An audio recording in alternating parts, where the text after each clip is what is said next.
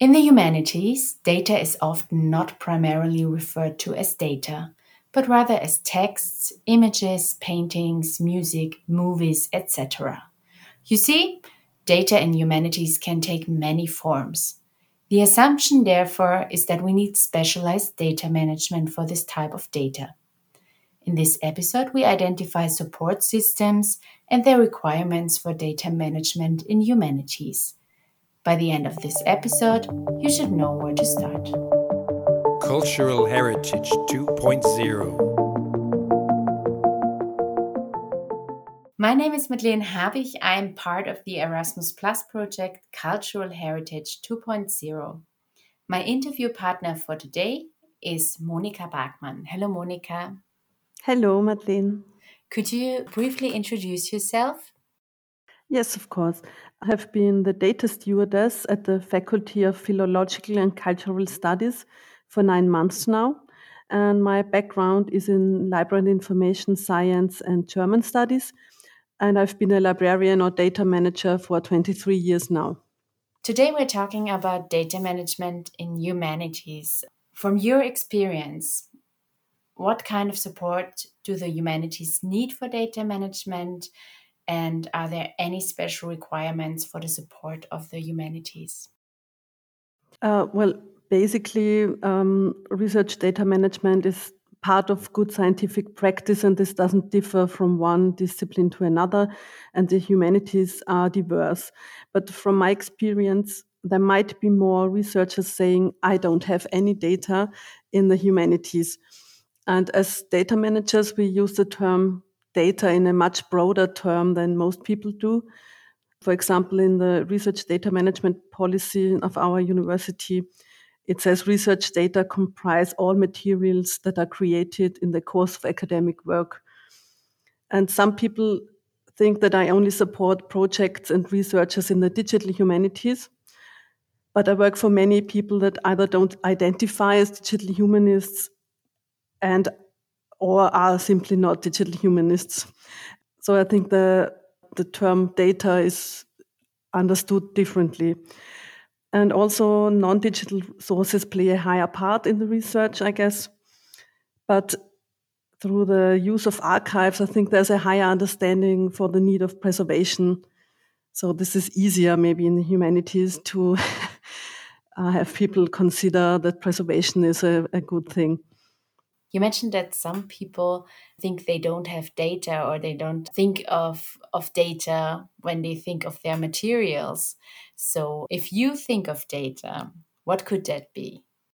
I think of, for example, digitized images, of scanned literature, of your literature or a reference manager, of interviews, of questionnaires, of photos. Many researchers have photo collections in my faculty from all over the world. Also archival resources, also photos from others, for example, citizen science projects. I think many people think of data as something that can be measured or comes out of a sensor or some measuring tool. Yes, I think that's a good point, because that's also something I would think of when I think of data.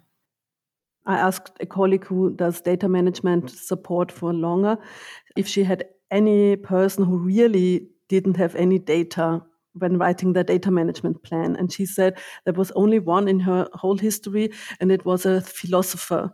His project was really thinking about the world and writing a book. So he was the only person who didn't have any data, and the research funder also accepted it. Because normally people say, I don't have any data, but he says, oh, well, you have. But this person really didn't have any, and it was the only one. That's a really, really nice example. Yes, I can imagine that people think they don't have data, but they have. Coming back to our questions, what are the most common problems that come up? From my quite short experience at our faculty, there are two main lines of questions I get. The first one is just support for data management plans, because people read the templates and the information that goes with it, but they So they don't really have an understanding of data. So they need support for that. And the other half is about preservation of web applications in a broader sense. So, for example, elaborate project websites, or especially in my case, the digital editions, because a project website is one thing, but if you have the digital edition, which is really the project, the point of the research project, and this is digital on a website, and you need to preserve it, and it's really difficult. So about half of the questions I receive are about that. There's not really the one solution we can offer. So it's all a bit project dependent, but also just many things are in development. So we try to offer those researchers a solution, but there is not one out of the box. I can really see where the benefit is when it comes to your position. This is very beneficial to everybody. Even if in the short time I am here, I see that one of the benefits of having a data stewardess is that I'm the central go-to person. So people, it goes around that I'm here and they can ask me, and I know which department to ask, for example, in the computer center. Because sometimes people come to me and they already have asked in the computer center, but the wrong department. And so they got an answer that was not satisfying, that was not wrong from the computer center side, but it was not the answer they needed. And I know whom to contact and whom to ask. Many people are very happy to have one person they need to remember and they can go to. And so this is really, I think this is a huge benefit of the data stewardship program here. What do you think are the benefits of data management in humanities? I know it's something that has to be done.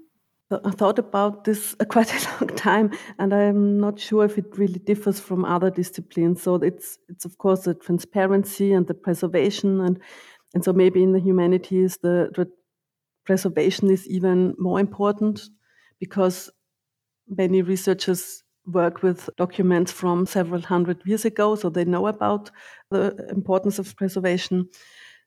I think it's important because it hasn't been done for, but I don't think it really differs from other disciplines that much. But I read an interesting article from Martin Donnelly, and he points out that, for example, data reuse is nothing new for the humanities when considering, for example, intertextuality and sampling. So I also have the music department, so sampling is kind of a data reuse in the humanities. And somehow thinking about the practices that are already there and combining them with the modern data management approaches is beneficial for the humanities. One last question. If our listeners are interested after this podcast to dive deeper into the subject, where can they find more information on data management? As a starting point, I would recommend the DARIA campus.